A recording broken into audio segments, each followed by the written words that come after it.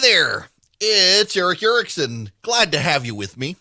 The phone number is 877-973-7425 if you want to be on the program. More than welcome to. I went a little bit of a tirade yesterday, and I thought a little more about it, and I actually want to spend a little more time on that tirade. In all seriousness, since I got involved in politics, I have been told repeatedly, reliably, and regularly that conservatives and Republicans, they need to abandon their fixation on social issues, cultural issues, their icky issues. They'll alienate women. They'll alienate other people. And they should give them up. And there have been several of these issues. One of which was gay marriage. Now, I get regularly attacked for opposing gay marriage, and I want to state yet again for the record and clarify my position on that issue, because I think it's necessary for you to understand where I come from on that issue to be able to put the rest of this in package. We are not a theocracy, nor do I really truly believe we were founded as a Christian nation. And I know a lot of my conservative friends grew up thinking that, believing that, and there are lots of people who say that. But if you know anything about the founders of the country and the religious divide to the day, yes, many of them were Christian or deist, at least. They believed in a God, but they were not founding us as some sort of second Jerusalem. They are the ones who put into place the First Amendment at the federal level. Now, at the state level, there were churches. At the federal level, there were not.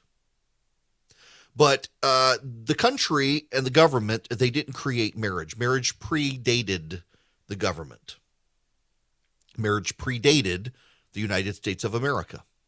When the country was founded and the Constitution was ratified, Americans did not have to go back through and reauthorize their private property or their marriages. They weren't given new marriage certificates or licenses or new deeds. Everything was just ratified as is. The government did not create these institutions. The government did not create the institution of private property, and it didn't create the institution of marriage. Marriage predated it. Marriage was defined as between a man and a woman. My position has always been, if your state wanted to have gay marriage, who am I to stop you if a majority of people in your state want it? And if a majority of people in my state don't, you shouldn't be able to impose it on me. But through the democratic processes of the people, we should over time be allowed to evolve. And we should acknowledge and allow for differences of opinion on the issue, particularly when we're dealing with a 6,000-year-old institution. But the Supreme Court disagreed, and the Supreme Court decided to impose on everyone their definition. And there were people who said, well, if you don't want one, don't have one. It's not going to affect you. And as I have said repeatedly, even since before the Obergefell decision, you'll be made to care. Because there are a lot of people who bought into the idea, if you don't want one, you don't have to have one. It's not going to affect you. And then they came for people's businesses and shut those businesses down because they didn't want to participate. And so, yes, it affected people who did not have themselves a gay marriage. We should be able to have gay marriage in the United States of America, not a theocracy, whether you or I like it or not, decided by the states, decided by the people, decided by the legislatures, instead of imposed on us by federal fiat through the Supreme Court. And we should be able to put up with each other's differences as a democratic society. But now it's one size fits all. I mean, I just personally do not think that the Supreme Court invented the institution of marriage, so it should not be allowed to define or change the institution of marriage. That should be up to the democratic processes of the people, and you and I can disagree and get along. The problem that the gay marriage decision exemplifies, and we've moved beyond that now. Obergefell's the law of the land. No one's going to change it. You don't have conservatives out there actively going around saying, we need to reverse Obergefell. We need to amend the Constitution now to get rid of gay marriage. In fact, who was it the other day? The commentator, Dave Rubin. He's a political commentator. He's socially progressive, but sounds these days as a contrarian to the left. So a lot of conservatives like him. He and his partner are having babies. He's gay. They've got 2 surrogate women giving birth. And there were a lot of conservatives out there saying, hooray, good for you. Having kids is great. There were a lot of Christians out there saying, maybe not the best thing to do.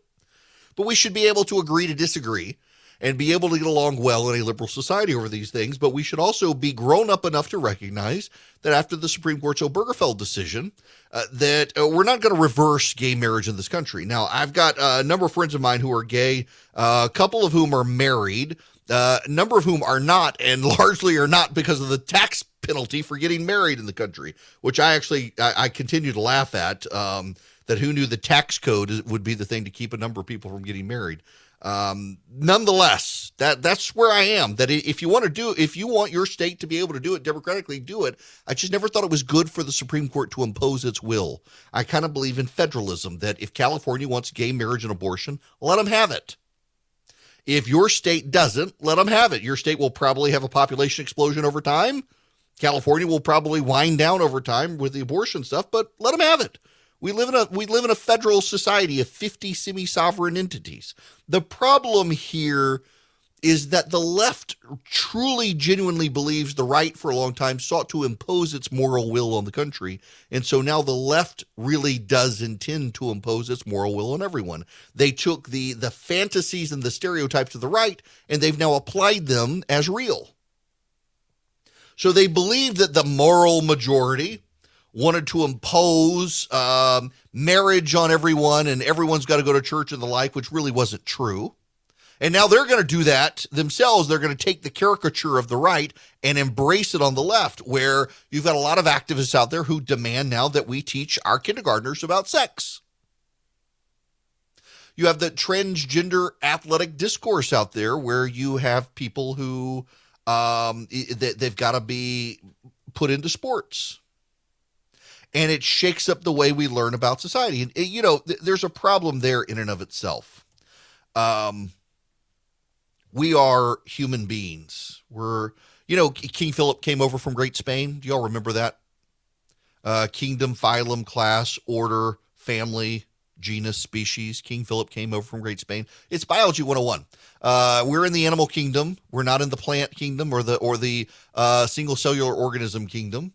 We're in the phylum Chordata, which means we have spinal cords, essentially. We have spinal cords. We have bisymmetry. You split us down the middle from our spinal column, and the left and the right sides are identical.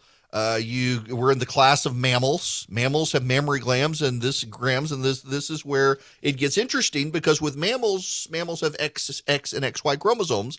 That's how you determine the gender or the sex of the animal. And the female with the XX, their mammary glands produce milk, and the males do not.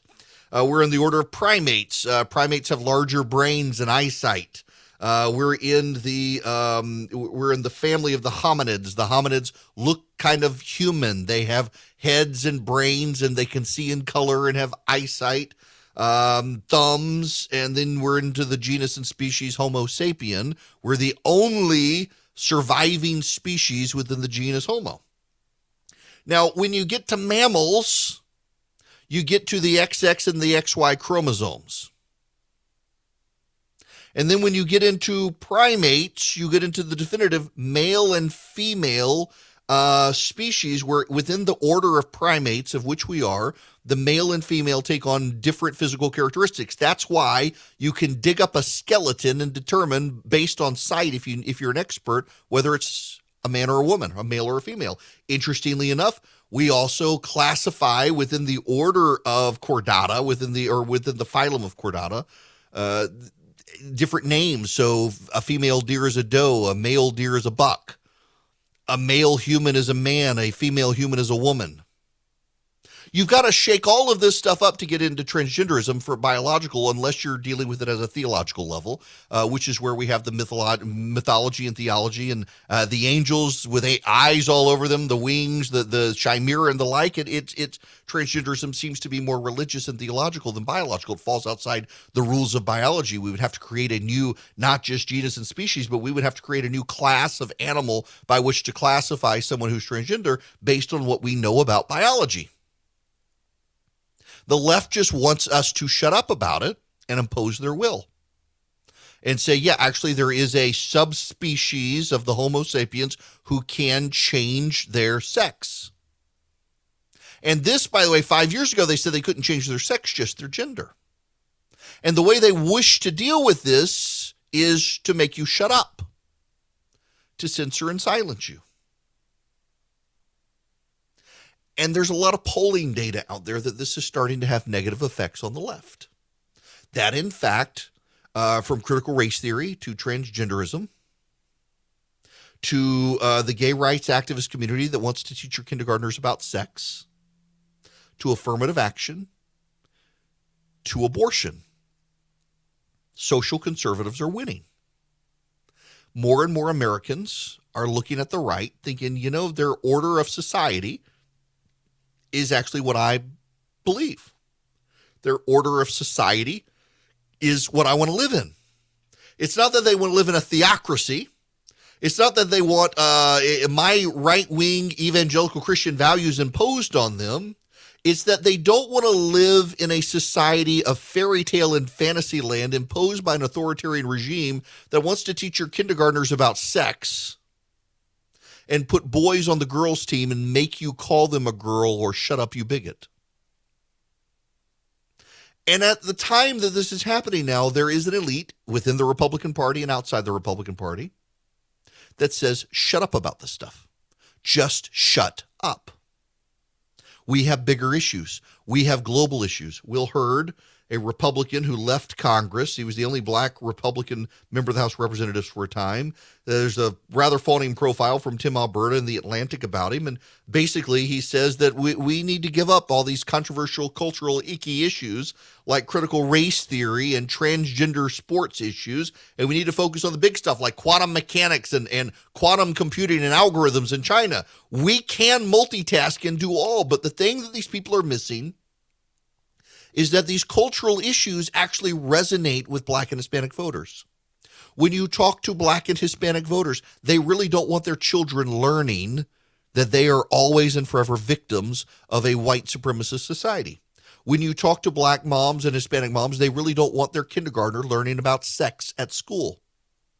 When you talk to black moms and Hispanic moms, you find out overwhelmingly they actually do support restrictions on abortion, if not outright bans. And when you talk to black moms and Hispanic moms, overwhelmingly, they do not like socialism, they do not like defunding the police, and they do not like the imposition of what they consider immorality on their family, and they do not like the censorship of the left on these issues. And they do not like the idea that boys could compete with their girls on a girls' team and have a competitive advantage. Okay, I want to state something that should be obvious, that may not be obvious for people. I like a high thread count sheet, but if the threads are crap, the sheet's going to be crap, no matter how many threads you need. It's amazing how people want to highlight that. And the reason I highlight this is because Boll & Branch makes high quality sheets, and they're not a bajillion thread count either. But their threads are super high quality. They use 100% organic cotton threads. They give super softness. You get a better night's sleep. They're not just buttery, soft, and breathable, impossibly soft to start. They get softer with every wash. I can attest to this. Every time you wash them, they just seem to get a little softer, and they hold up so well over the long term. I'm on, maybe my second set of Boll & Branch sheets in a decade or so. They just hold up so well. They're a quality product, and they give you such a good night's sleep. Oh my gosh, they're so fantastic. I really do love these sheets, and I love Boll & Branch. You can too. They are fantastic. They're so luxurious. 3 U.S. presidents sleep under Boll & Branch sheets. So you can get 15% off your first set of sheets when you use promo code ERIC at bollandbranch.com. That's BOLLANDBRANCH.com. andbranch.com. The promo code is Eric. Get a good night's sleep under Bull and Branch sheets. One more point on this issue. Welcome back, by the way. It's Eric Erickson here. The phone number, 877-973-7425. One more point for you on this. The left and a large number of elite in the Republican Party have been saying, if the Supreme Court throws out Roe v. Wade in the Dobbs case, it's going to be bad for the GOP. I don't actually think that's the case. And this is the way they always couch this stuff is you may be right, but it's going to hurt you politically. Sometimes, you have to do the right thing. And this is the lesson that we should learn from the left. The left does stuff. I mean, like right now, look at Joe Biden trying to get rid of Title 42. And Joe Biden is telling the left, telling him, look, this is going to hurt us politically. Title 42, if you weren't here in the first hour, that requires that illegal immigrants stay in Mexico. They can't come across the border. And we get to send them back, without a deportation hearing. And the left saying this is going to hurt us. And Joe Biden's like, well, we should do it anyway because it's the right thing to do. Sometimes you have to do the right thing. But largely what's happening in the country right now is so much of the left, their advance culturally depends on making other people be quiet. And there's a real visceral reaction within the American public to that level of censorship. You can disagree on the issue. You can, perfectly frankly, you can disagree. You may, in fact, think that it's fine to have a boy go through multiple years of hormone suppressants and then be able to compete with a girl. You can take that position. I may disagree with you, but it's in a society, we should be able to have that conversation. What the left says is we're not allowed to have those conversations anymore. And I actually suspect if you were to dig into the polling, you would find that that's the reason. Because I suspect there are actually a lot more Americans out there who disagree with me on this issue. I suspect there are a lot of Americans out there who think, if they take hormone suppressants, they've done it at an early age. They've taken these suppressants. Yeah, let them compete against the girls. They think they're girls. We should be kind in the name of compassion. And that's fine. We can have that conversation. But the left doesn't want you to have that conversation. And what I find most troubling is there's this contingent of people in the Republican Party, at the upper echelons of the Republican Party, who also do not want you to have this conversation. And what it just dazzles and amazes and alarms me here is that poll after poll after poll shows the Republicans are winning on these issues. And as more and more polling shows the Republicans are winning with non-white voters on these cultural issues, the reaction from a lot of people in the Republican elite is, oh, stop talking about those issues. Do not talk about those issues. Stop it. Stop it, you bigots. But we're winning with those issues. Now, there's a corollary here. There will be some who overplay their hand. And the left makes it very hard to distinguish between the people who have concerns of conscience and the people who really are terrible people. And we should be able to distinguish between them on our own side and police our own side on that. There will be people who overplay their hand. I don't doubt there really are people who want to reverse the Obergefell decision. I don't doubt. I think they're a very small minority of people, but there will certainly be some. And there will be some who show no compassion and no empathy whatsoever. I just got to think, if you're a dude and you're willing to chop off your reproductive organs and go through surgery because you really think you're a woman, I may think there's something wrong with you, but I should at least show some compassion for what you're going through.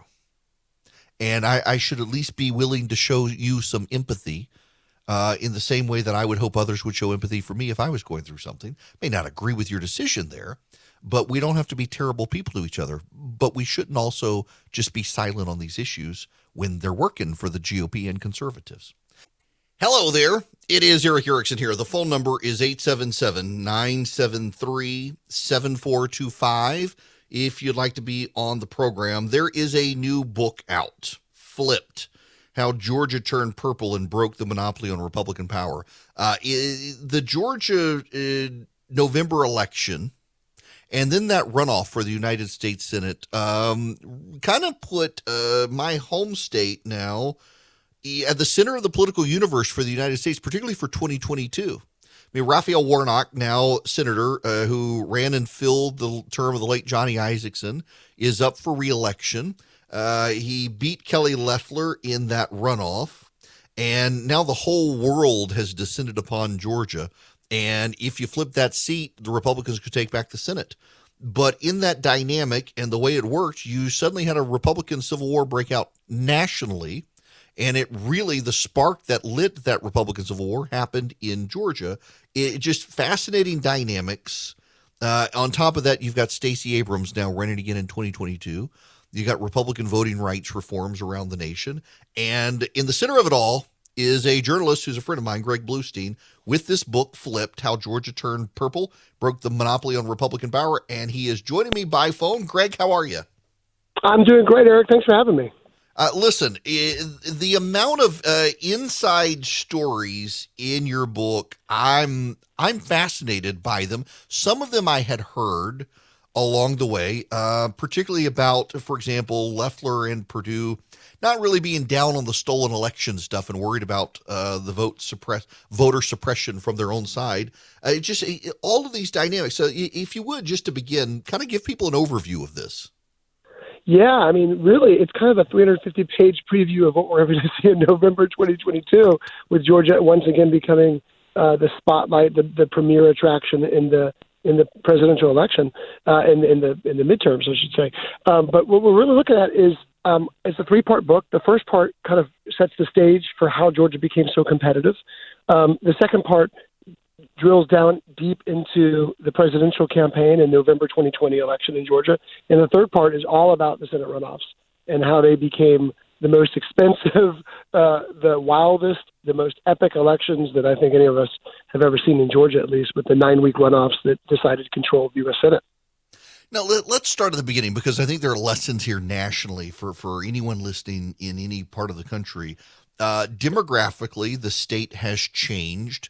And people used to talk about demography as destiny. Now, however, the Republicans seem to be making, in some parts of the country, inroads with Hispanic voters. But in Georgia, I remember 2006, you had the massive Democratic wave that hit everywhere except Georgia. And for a long time, Republicans in Georgia thought, well, they were immune to this. The Republican Party was going to be dominant. But as you get further and further away from that, the party looks more and more nervous and also seems to be, at an institutional level, less and less grounded in operations in the state.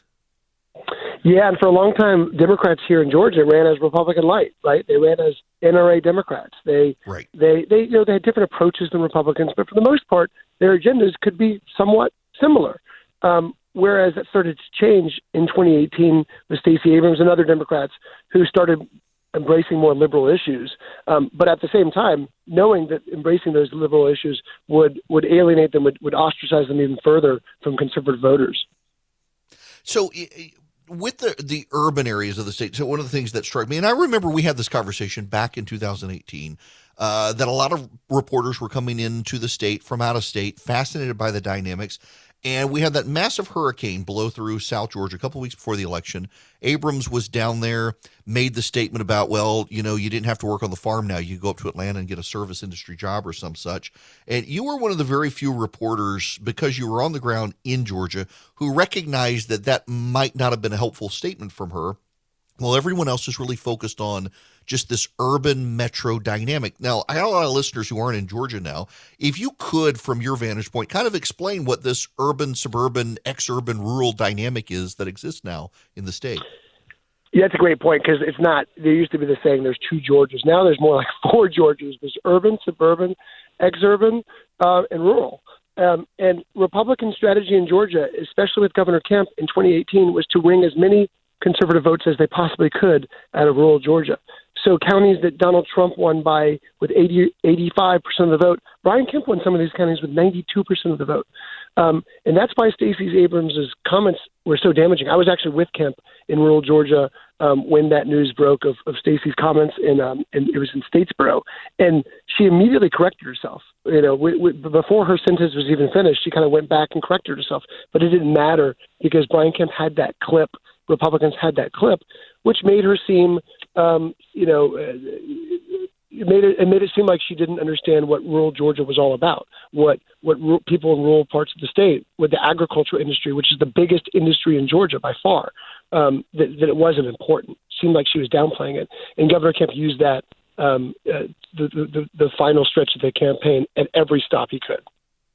Yeah. Okay. So now fast forward, we get into the election. I know you and I have a lot of the same frustrations about how the mythology of 2020 happened and a lot of information that just simply wasn't true that to this day continues to be repeated.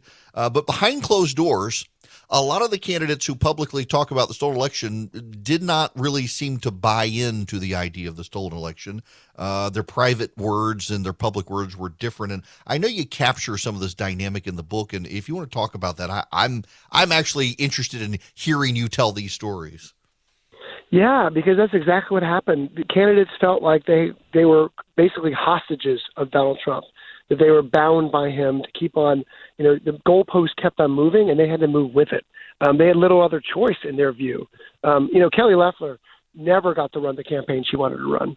When Governor Kemp picked her to fill a vacant U.S. Senate seat, she was supposed to be somewhat more moderate, still a Trump supporter, but someone who could appeal to more moderate, college-educated white women voters who were leaving the GOP in droves.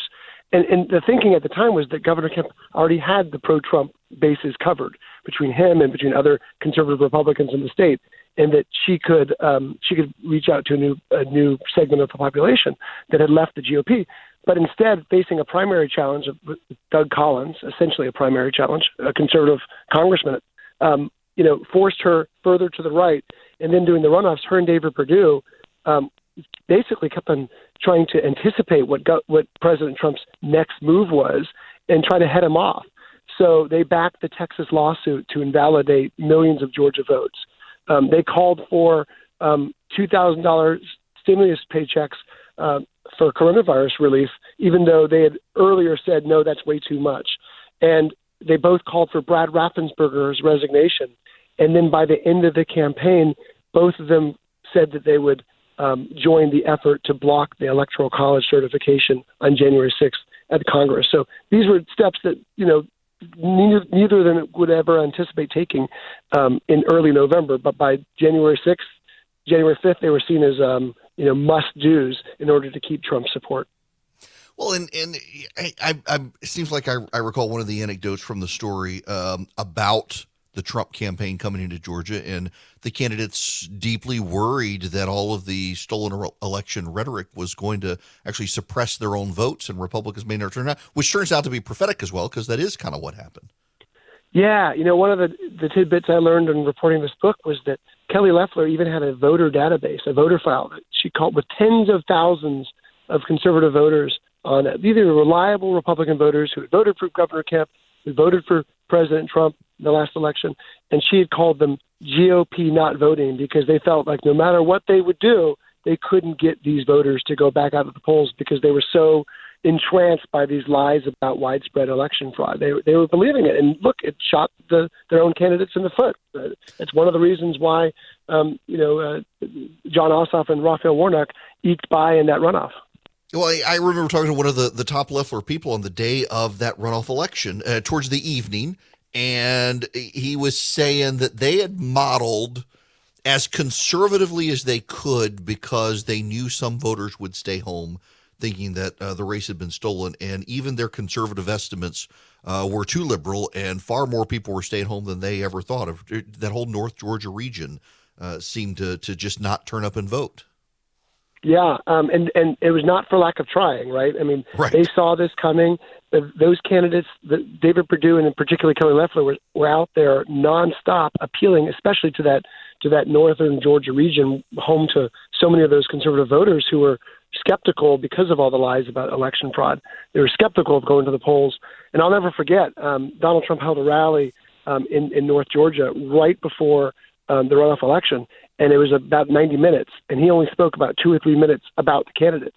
And the candidates, their aides basically said, at least we got 2 minutes. They were happy just to get those 2 or 3 minutes because Donald Trump was so focused on his own grievances and not at that point focused on helping the runoff candidates nearly to the point they wanted.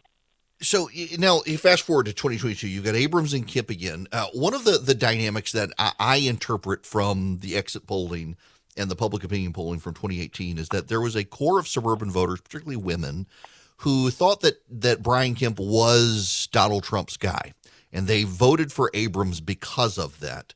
But that in the last 4 years, he has seemed to clearly show, and Trump's own words have shown, that Kemp is not his guy, and that might help him recover some in the suburbs.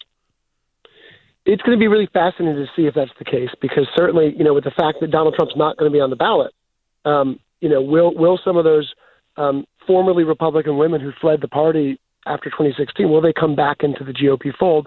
Or, are the suburbs going to go even bluer or remain just as blue as they are? Because Gwinnett County and Cobb County are former Republican fortresses that flipped over blue for the first time since Jimmy Carter era in 2016 and got even bluer in 2020.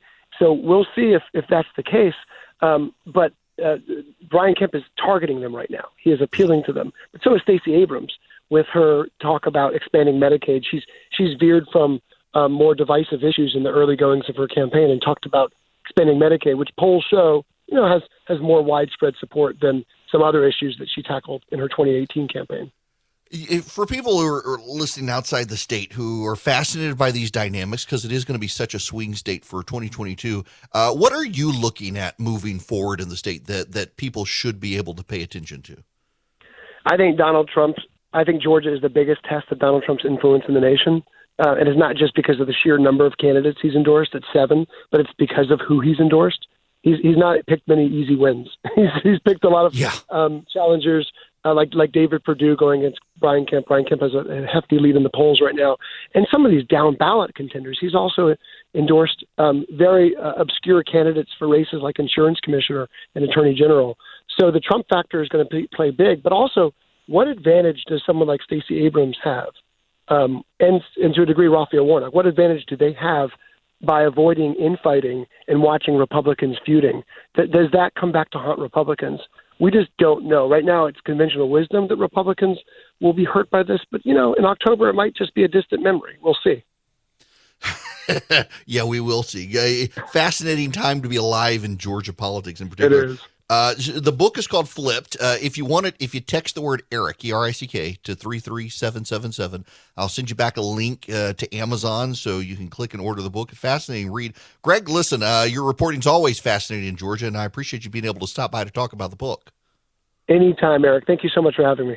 Absolutely. Thank you. Again, the book is Flipped. If you text the word Eric, E-R-I-C-K, to the number 33777, it's a fascinating read on politics in general because one of the dynamics in Georgia is that it has been a reliably Republican state and got more so in the early 2000s, and it has just dramatically changed. And a lot of that, interestingly enough, has to do with Republican governors attracting Fortune 500 companies to Georgia who, instead of hiring Georgians, moved their existing employees down to Georgia, and they didn't change the way they voted Democrat. And it's just completely shaken up Georgia politics, all the people moving into the state. Now, one of the companies out there that is fighting for the conservative movement in Georgia and around the country is Patriot Mobile. They contribute a portion of their profits to the conservative cause, the conservative movement. And they need you as a customer in order to be able to grow their profits, in order to grow the amount of money they donate to the conservative cause. And you don't have to worry about sacrificing quality to do the right thing. You're going to get great quality service. They use the same towers everybody else uses, and they give you great discounts for coming on board. Whether you're a veteran, a first responder, an NRA member, a teacher, you got multiple lines because you got a bunch of kids who need cell phones, Patriot Mobile can help you, and you can roll your existing number over to them if you want. You get free activation with my name by going to patriotmobile.com/Eric, patriotmobile.com/ERICK. You can also call them. 972-PATRIOT is the phone number, 972-PATRIOT. They got 100% U.S.-based customer service. And again, they fight for the conservative movement. They are explicitly the management of this company, of whom I know them. They are Christian and conservative. They're not just a company posing to get your money. They actually are Christian conservatives. I know these guys. I know the guy who came up with the idea for the company. They're good, solid conservative people. They want you on board, and together we can fight for the conservative cause across the country. PatriotMobile.com/Eric. some of you out there listening right now, a small number of you know my friend Andrew Walker. For the first time in a very long time, I have... He texted me something and I laughed so hard I snorted coffee out my nose. No, I can't tell you what it was. Oh my gosh. I haven't done that. Wow. I nearly choked. And in the event, we need to move on because these are things I cannot discuss on radio.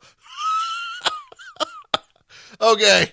All right. There's good news. Let's say you're working at a job and your job, you don't like it anymore. I'm not talking to Charlie and Philip. They're stuck. The rest of you, however, job openings are near record highs. There's been a slight uptick in workers quitting, showing the confidence of finding new jobs. Available jobs fell slightly for the second consecutive month in February after touching a record high late last month, a sign employers are able to fill open positions as the pandemic eases. Job openings are easing as the number of new coronavirus cases continues to fall, potentially freeing up more people to rejoin the workforce. Rising inflation and economic uncertainty surrounding Russia's invasion of Ukraine are also factors incentivizing people to return to work. The Labor Department reported seasonally adjusted 11.3 million job openings in February, a modest decrease from the previous month's level, slightly below the record set in December, but still really high. In other words, you can get a new job if you want one. More likely than not, if you hate your current job.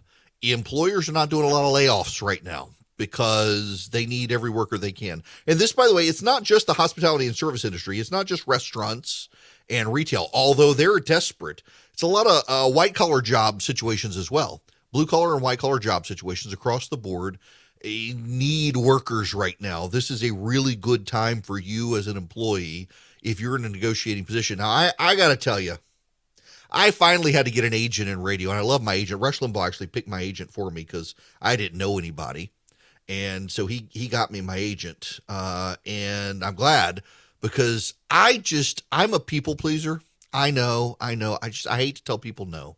And I get myself in all sorts of terrible positions because I tell people yes and agree to do stuff I shouldn't agree to, but I just don't like to tell people no. It is a personality flaw, and it actually is a flaw. And I've gotten better about it, but this is why I have Charlie to tell people no.